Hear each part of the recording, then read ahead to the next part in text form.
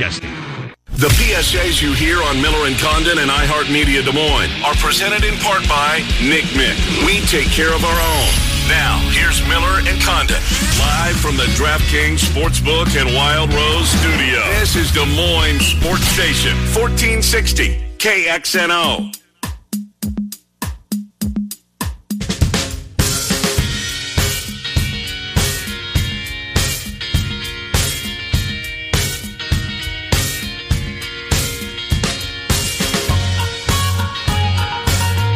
Welcome back, Miller and Condon, into the 11 o'clock hour in about 20 minutes, 25 minutes.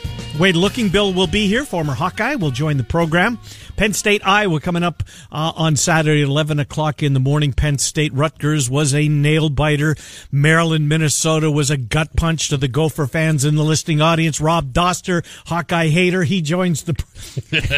How are you, Rob Dodd? Look, I was watching you on Watch Stadium, you and Goodman. At least Goodman got it right. Luka Garza, number 3 on your list, Rob Doster? Come on, man. Well, here's the thing. I, as a basketball savant, value the defensive side of the ball as much as I value the offensive side of the ball, and that is all I'm going to say when it comes to Jeff Goodman, who, let's just say, all he knows about basketball are those little counting stats. If it says, if there's 2 digits next to the points per game, then he thinks that you're a pretty good basketball. Makes sense. And there is the other end of the floor, and that's still the knock for Luka Garza. Though he has been better defensively, he is still not a plus defender on that end of the floor.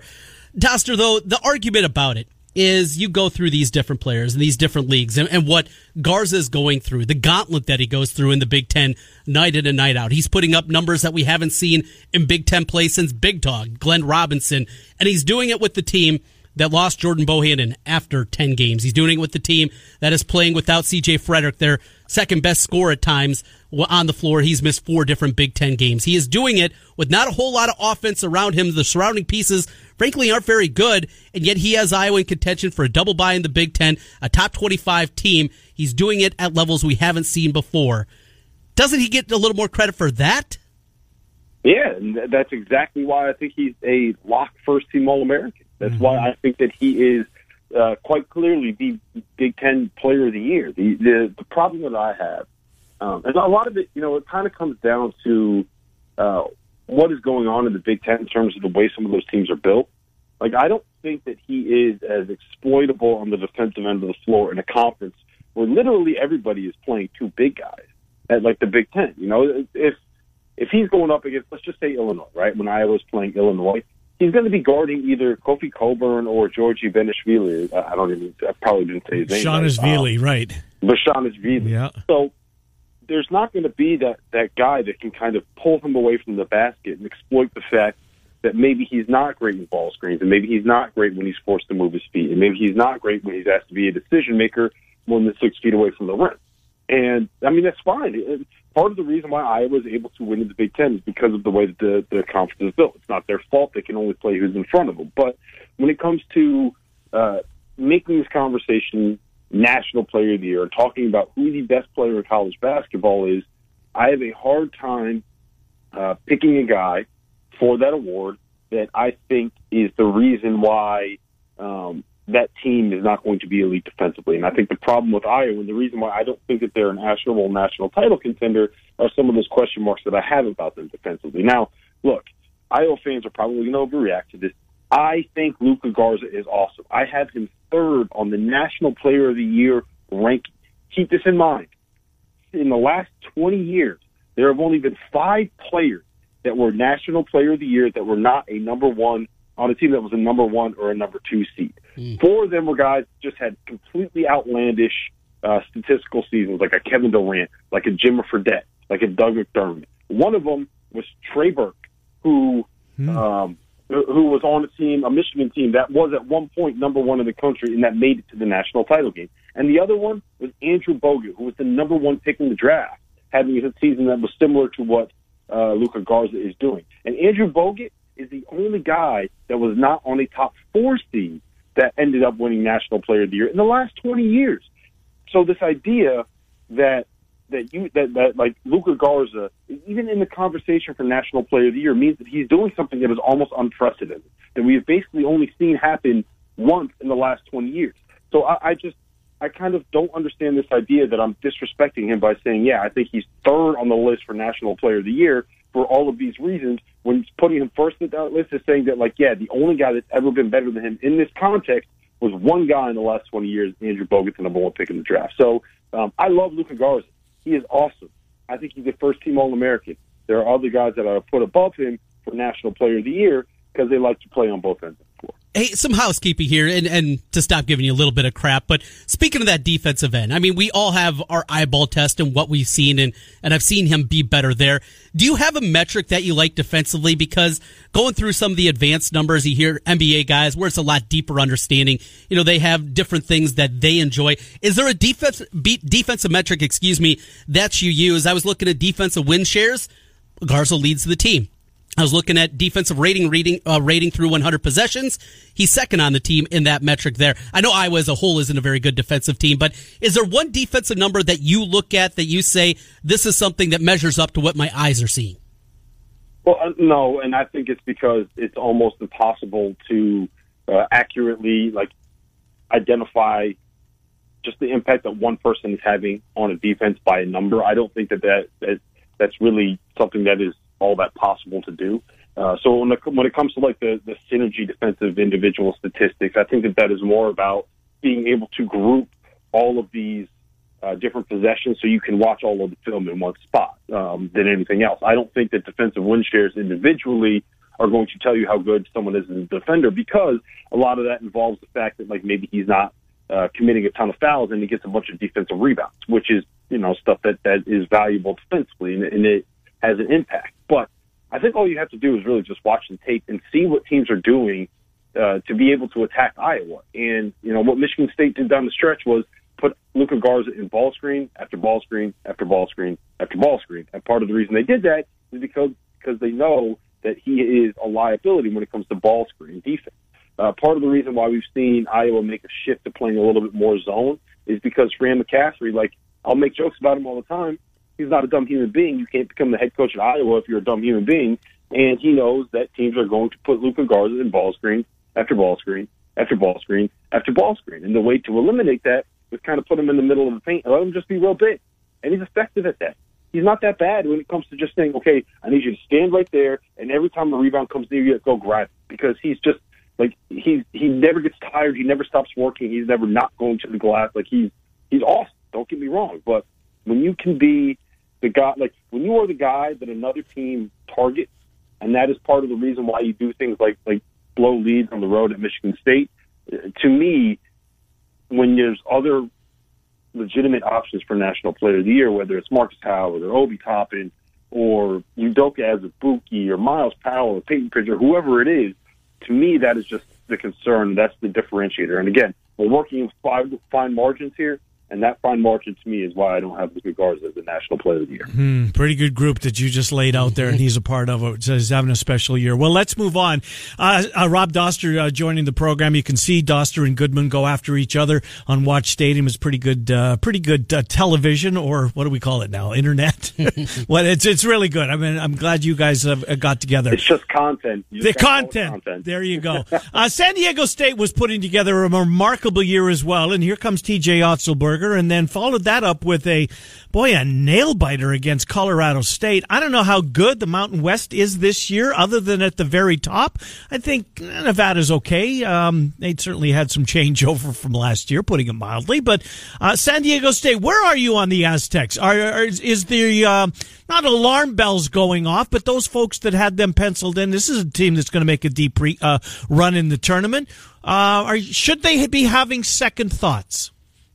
I don't think so. I think the people that kind of got a little bit overexcited about them and started talking about how they might be the best team in college basketball probably have to, eat a little bit of crow at this point, because San Diego State was never the best team in college basketball. Remember, their star point guard, the All-American, started at Washington State for a reason. So we cannot overlook that fact. What I will say about them is this. I kind of always view San Diego State and to a point, Dayton, in the same vein, right? I think that they are good enough to be able to make a run to the Final Four. I think the matchups kind of dictate kind of go a certain way for them when the bracket comes out, I do think that they are a team that maybe can even go and win a national title. But I think that putting them in the same conversation as specifically the likes of Kansas and Baylor, maybe Gonzaga as well, is probably just a little bit too much at this point. And some of it is because of the lack of overall talent. Some of it is because I think that they've been able to fatten up on a little bit of lesser competition. I know that San Diego State beat Iowa, and I know that San Diego State blew up Creighton, and I know all of that. But I do think that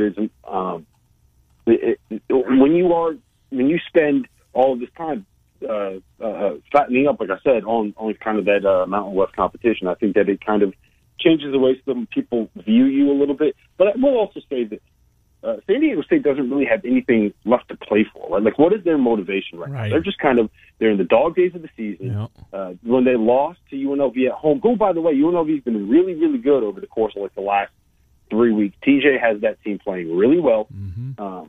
They hung the banner. Like, they had already won the Mountain West regular season title. They hung the banner. They had their celebration, and they came out a little bit sloppy and then ended up shooting like 5 for 25 from three when they're one of the best three-point shooting teams in the country. Things like that happen, especially when you're playing against a pretty good team. And, by the way, they had a shot to tie that game with like 5 seconds left. That game could have very easily gone a different way if they hadn't missed 27 wide-open threes over the course of the first 35 minutes of that game. And then with Colorado State, Nico Medved is doing a really, really good job with that program. Another guy that has Iowa ties. Yes. He came from Drake. So he has Colorado State playing at a level that I don't think anybody expected them to play at. And again, what is San Diego State playing for in that game? What is their motivation? Fair point. They don't have any league title things to worry about. They don't have any seeding in the league tournament to worry about. They are probably going to be a number one seed as long as they don't do anything really dumb over the course of the Mountain West tournament. And they don't even have the undefeated season to play for anymore. It's just kind of like they're there. They got to play these games. They got to get it over with. They're all waiting for to actually be able to play a game that has some kind of impact on a season and on the award and on the title and all of that. So, it kind of is what it is. And the one thing that I'm worried about, and we can have conversations about whether or not they're testing themselves, whether or not they've been proven playing against this lesser competition, blah, blah, blah, whatever it is. The biggest concern that I have with teams like San Diego State and Dayton and Gonzaga is that bad habits can kind of form when you're playing against teams where you don't have to be perfect, where you don't have to be crisp, where you don't have to be running your offense exactly the way that you want to be running it, where you don't have to get your defensive rotations right because the guys you're playing against aren't as good as you, and you can kind of survive it. To me, that's the biggest thing. I don't want to say that they're rusty, but did San Diego State kind of develop bad habits over the course of the last 2 weeks where, this is not the first time that they started slowly and they've had to rally to make a comeback to win. They did against Utah State earlier this year. We've seen it before where they just had sloppy first halves. I believe they were trailing UNLV the first time that these two teams played. So that's a long way of saying the concern that I have with San Diego State is, have they gotten themselves in enough bad habits where they're not going to be able to break out of them and turn it on when they need to? I don't think that that's necessarily true because there's too many veterans on that roster, but it is something to keep an eye on when we get to the Mountain West tournament and the games actually do start having some meaning for them again. Doster, kind of speaking of that, it's just a theory that Ken and I stumbled across yesterday on the show. We were talking about the Big 12. Baylor, really good. Kansas, really good. Kansas, the best team in the country. That argument, I think, is very solid. But the rest of this conference, Texas Tech looked absolutely awful the other night against Oklahoma. West Virginia is going the wrong way. Iowa State could still finish fourth in this conference, and they have been terrible for 2 months straight. When you go through and you look at this conference as a whole, it's not the same level of the Mountain West, but maybe at least a little bit of fool's gold with the Jayhawks and the Bears just because the rest of the Big 12 isn't very good this year? No, I don't think so. I think that Kansas and Baylor are probably the two best teams in the country. I do think that there are some questions about how good some of those other teams are. Like Texas Tech, I think what Chris Beard has been able to do to get this team in the conversation for the top 25 into the NCAA tournament is one of his better coaching jobs because they don't have a point guard and they don't have a center. It's really hard to win games when you don't have a point guard and you don't have a center, right? West Virginia, they're starting Jordan McCabe.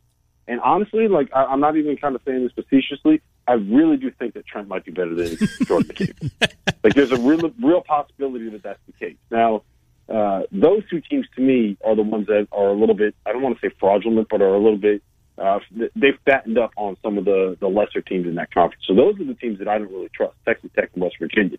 But when you're Kansas and you're Baylor and you're just beating the brakes off of everybody, I think that kind of speaks for itself, right? To me, they're still the two best teams in the country. I think that Ken Palm's ratings play that out. I think that when you look at all of these efficiency stats that kind of adjust for strength of schedule, they all value those teams as two of the best teams in the country. So, I don't think that Kansas or Baylor are fraudulent at all. They might be the least fraudulent teams in all of college basketball at this point, because college basketball is not really all that good. Another terrific night last night in the Big Ten. Rutgers-Penn State was a nail-biter. It was just a remarkable comeback by Rutgers. Remarkable comeback. At least Maryland, they sealed the deal on that last second three for the most part. What was there? 2 seconds left, 1.9 from Marcel. So we fast forward to Saturday night. Game day's going to be there. College Station. It's Maryland. It's Michigan State. Maryland got them in East Lansing. Michigan State, this Tillman is unbelievable. Cassius Winston had 1 point in the first 20 minutes against the Hawks the other night and then took over. This one's got a chance to be really good, Rob Doster.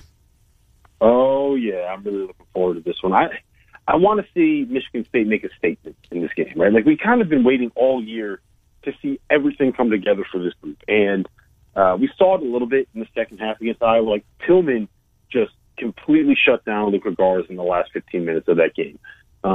Cassius Winston was unbelievable in the second half of that game. But at the same time, Aaron Henry had one of his best games of the season. I thought Malik Hall was really good in the first half. I thought Marcus Bingham was really effective and did some good things. I thought Rocket Watts, yes. He's really, really been playing well recently. And the key, and I think we've talked about this on the show, the reason why Michigan State is not what we expected them to be, part of it is because Cassius Winston is dealing with what he's dealing with. And part of it is because Xavier Tillman, like, he has 2 kids now. Like, I have 2 kids. I can barely function doing my job. Like, it gets to like 7:30 and I'm ready to fall asleep on the couch. He's playing basketball games that tip off at 9 o'clock. I can't imagine how tired that man is at this point in his life.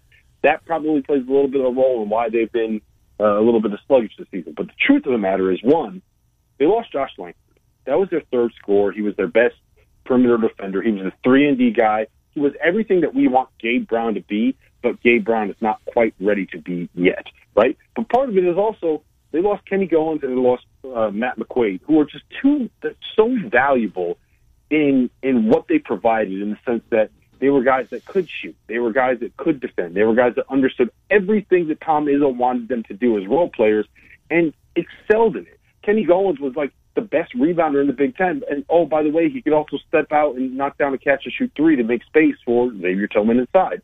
Matt McQuaid was a secondary ball handler that shot 40% from 3. It was one of maybe the best perimeter defender on the Michigan State team last season. They were both 23-year-old redshirt seniors.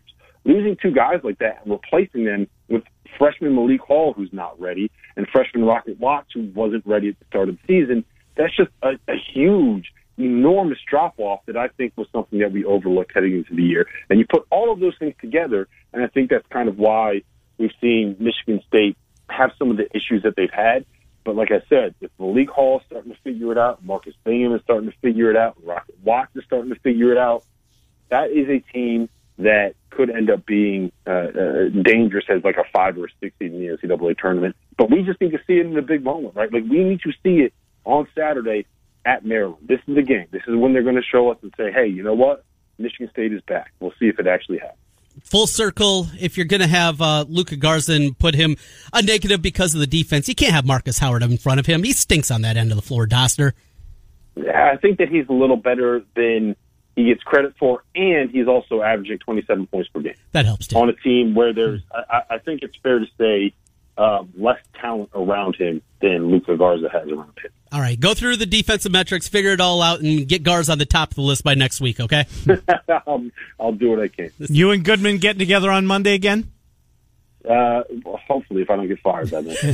It's good. It's good content. It really I'll is. use your word. It's good content. Thank you, Rob Doster. We'll talk to you next week.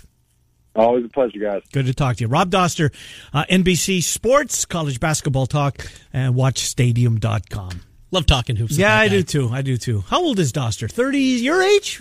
I think he's like a year or two younger than me. I was going to say maybe a tad. Yeah, he played D3 basketball. Did he? Is that his time? He was a fame? gunner. Okay. He played at it was like a small school in the Northeast. I think he grew up a UConn fan, something like that. But him and Hines do a really good job over there. Yeah, they really do. Absolutely. But speaking of content, a lot of that there. And, I think a lot of times, at least I fall into this trap too. You just continually go to ESPN.com, and you're always just looking at Lenardi stuff. And for the draft, you're just looking at Kuiper stuff. But there's so much more good stuff out there. And Doster, I think, is a perfect example of that. He's fun. He's engaging. He'll take crap. He'll flip crap. Those are the fun people to have in this business. Wade Lookingbill, we will talk with him next. We'll go inside the Big Ten with former Hawkeye Wade Lookingbill. Look ahead to Saturday, Penn State. Boy, oh boy, somehow they got it done last night over Rutgers, who made a spirited comeback. Big Ten conversation with Wade Lookingbill next. Trent and I take you until noon. It's Des Moines Sports Station, 1460 KXNO 106.joy.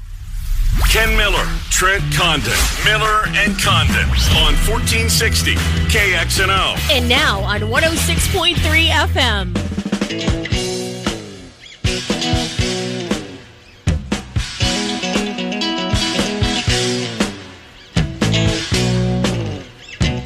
All right, welcome back. Miller and Condon, Des Moines Sports Station, 1460 KXNO. Take you up until noon. Final guest on the BMW Des Moines guest list today. He's Wade Lookingbill. He's a weekly contributor to the program. We're grateful for that. And the former Hawk joins us. Wade, Trent, and Ken, thanks for coming on. Wade, how's things? Good, really good. Thanks, guys, for having me on again. I appreciate it. So I want to go back to the Michigan State game. And, I love Tom Izzo. I think he's a terrific basketball coach. I do think that the referees maybe give him more friendly whistles just because I think in a lot of ways he's earned it.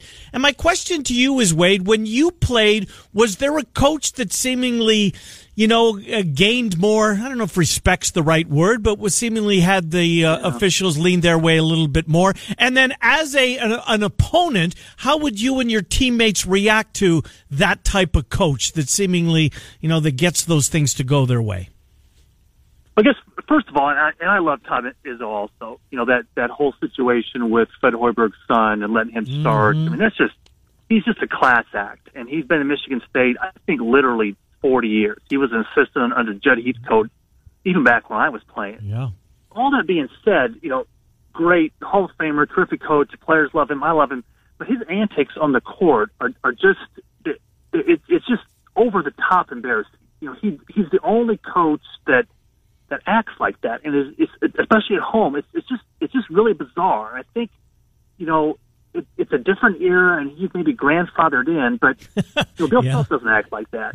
Coach K doesn't act like that, and that was one of the first games, the Michigan State games, where I've watched wire to wire. I'll get in, get out, for 10, 15 minutes to watch them, watch highlights, but it's really strange. And his comments at halftime, you could see it churning, and Cassius Winston didn't play very well in the first half. He played really well in the second half. But to get back to your question, it was Bob Knight. Just his presence alone at 6'4" and kind of a bigger guy. Again, back then we've talked about it. They won 3 titles in the span of 11 or 12 years, and he still had that presence and that aura. We always thought, especially at home in Bloomington, they got a lot of calls, but you just have to play through it. You have to be, like in football, 3.5 to 6.5 points better on the road, and basketball is probably the same way. So close to it. Wade, we're seeing Joe Wieskamp go through a shooting slump right now, but I think maybe more concerning is not just that he's not shooting the basketball well. Most any basketball player is going to go through that, but some of that aggressiveness is also going away. It feels like there's something confidence-wise that isn't there. Very well could be he's banged up. It's a long season, and we're talking about now a 20-game conference schedule in the Big Ten, but what are you seeing going on right now with Joe Wieskamp? I think it's a couple different things. I think you could see it in a lot of the players. I think they're just getting tired. I think they're wore out. I mean, they've off the bench now. It's off the bench. It's Bakari, Evelyn, and Pencil basically, and those guys get 15 to 20 minutes a game. It's just a grind, just that travel and back to school and all that stuff. So I think that's the first thing is everybody's a little bit tired for one thing. And then I think just with Joe, he's got that personality that maybe a little bit like we've talked about, like Utah or even Aaron White, just a little quieter, more reserved, and maybe things affect him differently than, somebody like Luka who gets knocked down and gets right back up and gets bloody and gets back up. But you're right. I think it's starting to be a confidence thing, too. Just he maybe passed up shots that he should take. But he'll be fine. Again, he's only a sophomore, and I expect two big games from him here at home here down the stretch. I expect the same from Ryan Kriener, who's been terrific these last few games. Since he's been picking up more minutes, and his minutes of, other than the other night, he had foul trouble early in the first half. I want to get to that because I know that you don't like that 2 fouls and you're sitting for the rest of the first period as well. But Ryan Kriener's game, notwithstanding the foul trouble from Michigan State the other night, boy, he's been effective lately. He's been great. He's been great. And that's what you want from a senior. It's a countdown. He's got 3 regular season games left, and he's got hopefully 2, 3, 4 games in the Big Ten tournament. And then in March, it's one and done, one and go home. So he's been great. I think he's a kid that has just, earned everything he's had. And I think he needs more minutes. That first half, I think if they would have played him a little more, maybe that lead is stretched more before halftime, and maybe they could have held it in the second half. Yeah, was the fact that he was, and I'm with you, and it's been a big a pet peeve of Trent's as well, the way McCaffrey handles the 2 foul. Is this, with the short bench, you would have thought that maybe this is one time that he goes against his way of normally doing business. I'm talking about McCaffrey, because the bench was so short.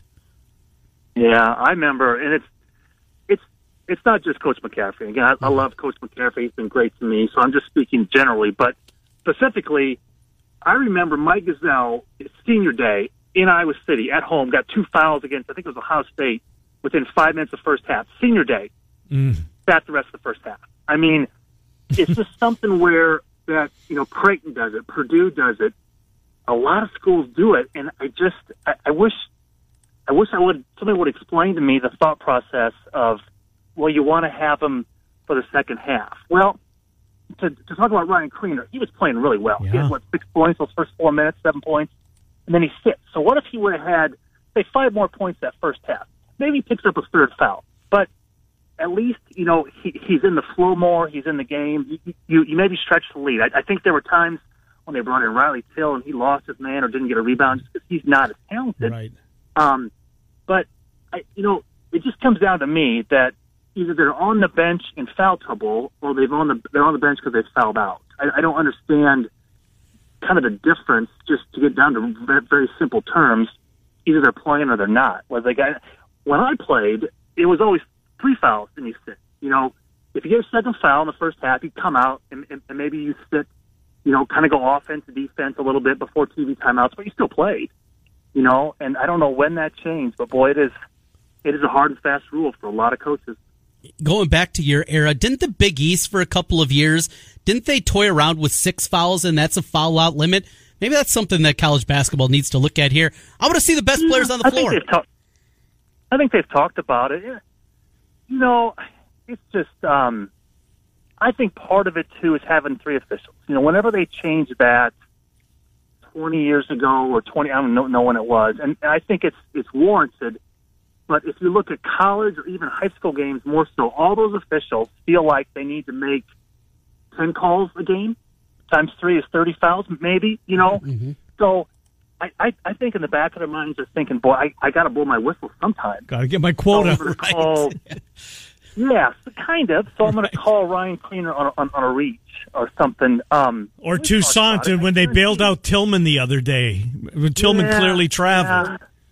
And I thought the officials were okay. I thought they let them play both sides, but I guarantee you, getting back to that 2 foul thing, if you're a player and you get a foul the first 90 seconds of the first half, in the back of your mind you're thinking, man, I got to be less aggressive because I don't want to sit 15 minutes for this first half. And maybe you allow a layup. Maybe you don't contest a shot as aggressively as you would. I guarantee it's in the back of their mind. But as far as 6 fouls, yeah, maybe. I don't know. It's, I think you're right. I think the Big East tried to do it. I think they need to go quarters more than anything else. That's what I think they should do. So, who knows?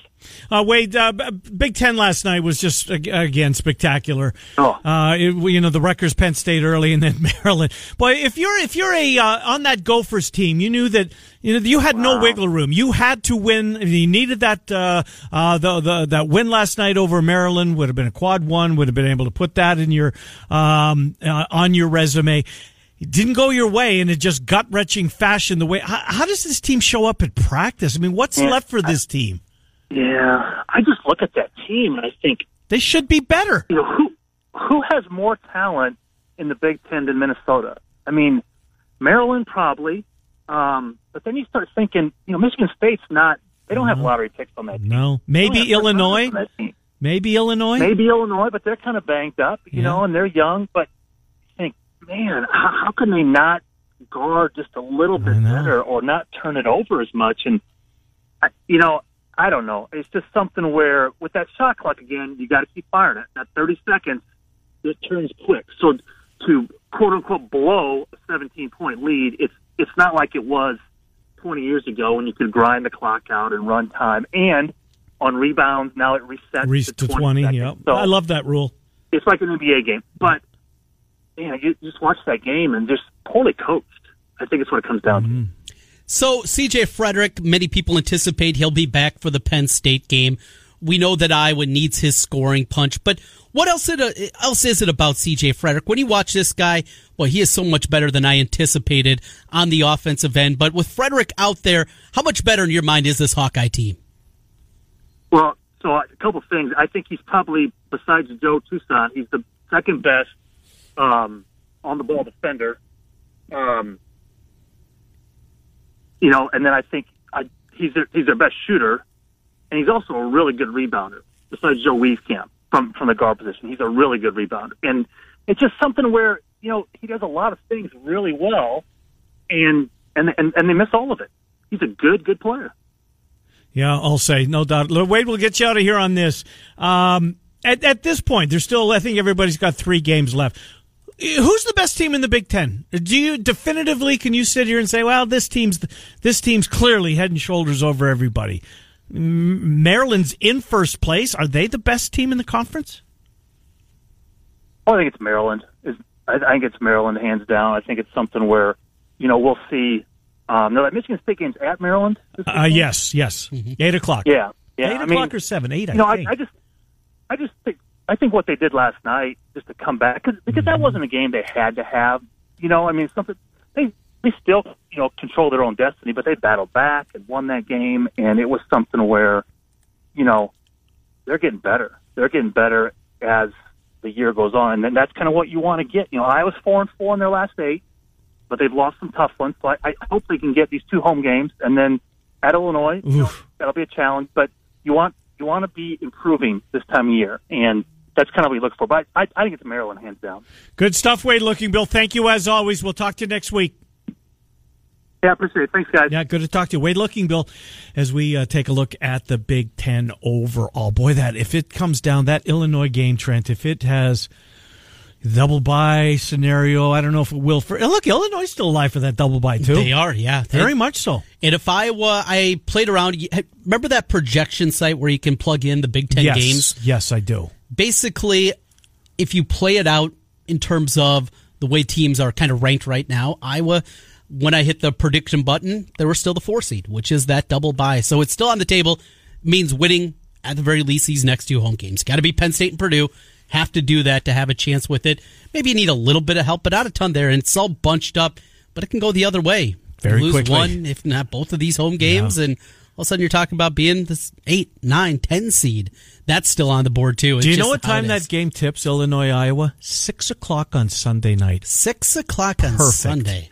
That's awful. I love the Sunday night you games. Do. Sunday night. Well, you don't got a couple of Rugrats running. Well, around I don't. I did, but right now I'd love to go back to those days. To truth be known, but yeah, 6 o'clock. That's Trent. Think of what the ramifications might be. Huge. For extra both day schools. of rest. And think about how how that game went the last time these two schools played. And there's going to be that element, which is going to be fun. Baby. We'll come back, wrap up a Thursday edition. Murph and Andy, 2 Fanatics at 4. Cyclone Fanatic radio program tonight. 6 o'clock? Do you have the list in front of you? 6 o'clock, yes it is. Good stuff. We will come back, finish up the program as we take you until noon. It's Des Moines Sports Station, 1460 KXNO, and now on 106.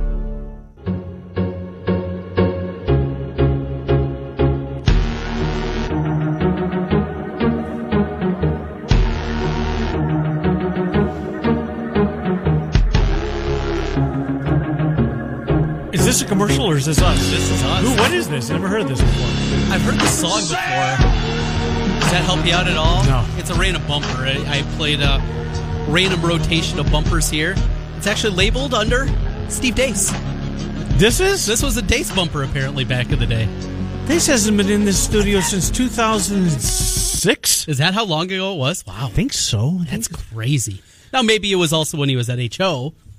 Yeah, maybe. Could have been part of it there. But yeah, there's a rotation of bumpers in here, just general ones like that. And hit it.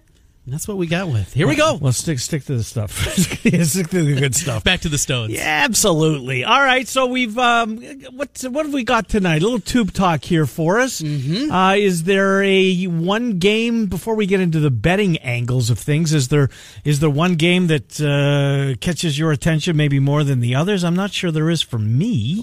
Bucky at Michigan, I guess. Yeah, that would be it if you had to, right? Because does Ohio State Nebraska play tonight? That is tonight. That's the late game. That's 8 o'clock this evening. Really we also nothing. get Indiana Purdue tonight, which is okay. It's in at Purdue, but two teams fighting. They both need a victory certainly to keep their hopes alive. I don't think Northwestern's going to push Illinois, but remember they played pretty well in Champaign. They did. Yes, they did. They got the dead cat bounce left in them because that team is dead. Yeah, they no have doubt. looked awful here for the last few weeks. So, yeah, Big Ten is okay. You know, the game that I'm actually most excited about tonight, that I was really generally looking forward to watching. I haven't seen UCLA much lately, and they're playing well. And they're playing Arizona State, who's playing great. Mm-hmm. Is that late? Not only is it late, like Pac-12 late, okay, you'd anticipate that. You'd think 9 o'clock ESPN2, something. No, 10 o'clock start on Pac-12 Network. So we won't see it. Won't see it. Not with DirecTV, unless I find some illegal stream out there to find that one. But Are they? they're fighting for first place in the Pac-12. Yeah, I know. I don't know how they're doing it. Let's put it at 11 o'clock Eastern, 10 o'clock Central. Yeah, that's on the Pac-12 that's good network. for the league. Well, they look at it's the Pac-12 and they can't get out of their own way, cannot. right? Are there illegal streams? I mean, are they easily accessible? Yeah, you illegal can streams? find them. Can Yeah. you? I can pull them up on my television now, so it's not even that you have to sit on a laptop or your phone and try to do it. They're out there, but they're very laggy. Sometimes they just completely fall away. Yeah, and no. I don't know. Maybe I'm giving a virus to my television every time I Now, do don't it. go Too. down using that word again. I'm paranoid as hell with Oh that yeah, stuff. I forgot about that. You're gonna catch the coronavirus. What, a week and a half? Well, I'm not a germaphobe, but just anyways. I don't Is want to it- go to Vegas for this very reason. It's I don't really want scary to. to you. It really Not is scary. Just concerning. Yeah. Because Trent, the age bracket that seemingly it hits, it's where I reside. But don't people say it's just? I don't know what It's they the say. common I don't flu know. around I here. don't know. You're gonna be fine. I know there's no cure at this point. There's no cure. That They'll point, figure I know. it out. Is this media hype?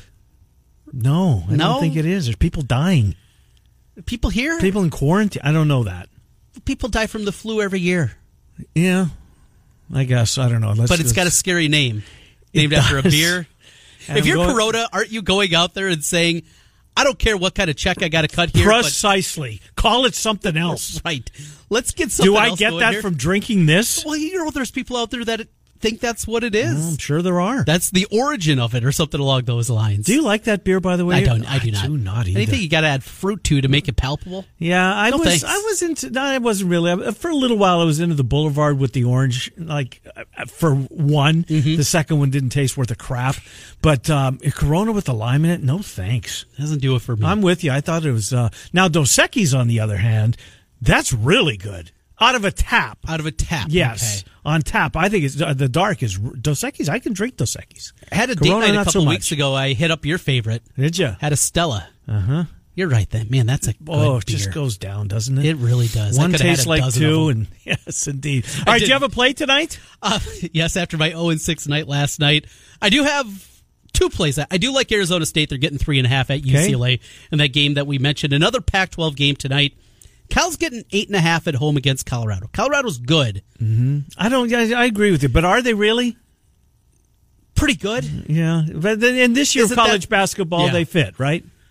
These teams seeded 4 through 11. Mm-hmm. Throw them in a hat. I agree. Is it going to matter who gets to the Sweet 16? Boy, this is going to be great. It is. This tournament, it's always great. It's always great every single year, regardless if you have top-end teams or don't. But this one feels like it's going to be at least a little bit different. The wide-open nature to it. Going to be fun, no doubt about it. All right, Murph and Andy at 2, the Fanatics at 4, Cyclone Fanatic Radio comes your way at 6. Friday, the Morning Rush will begin another day of local programming. That trio will be on the air, as they always are, at 6 o'clock. Trent and I back at 10. We're Miller and Condon, 10 to noon. Thanks for being with us on Des Moines Sports Station, 1460 KXNO, also 106.3 FM.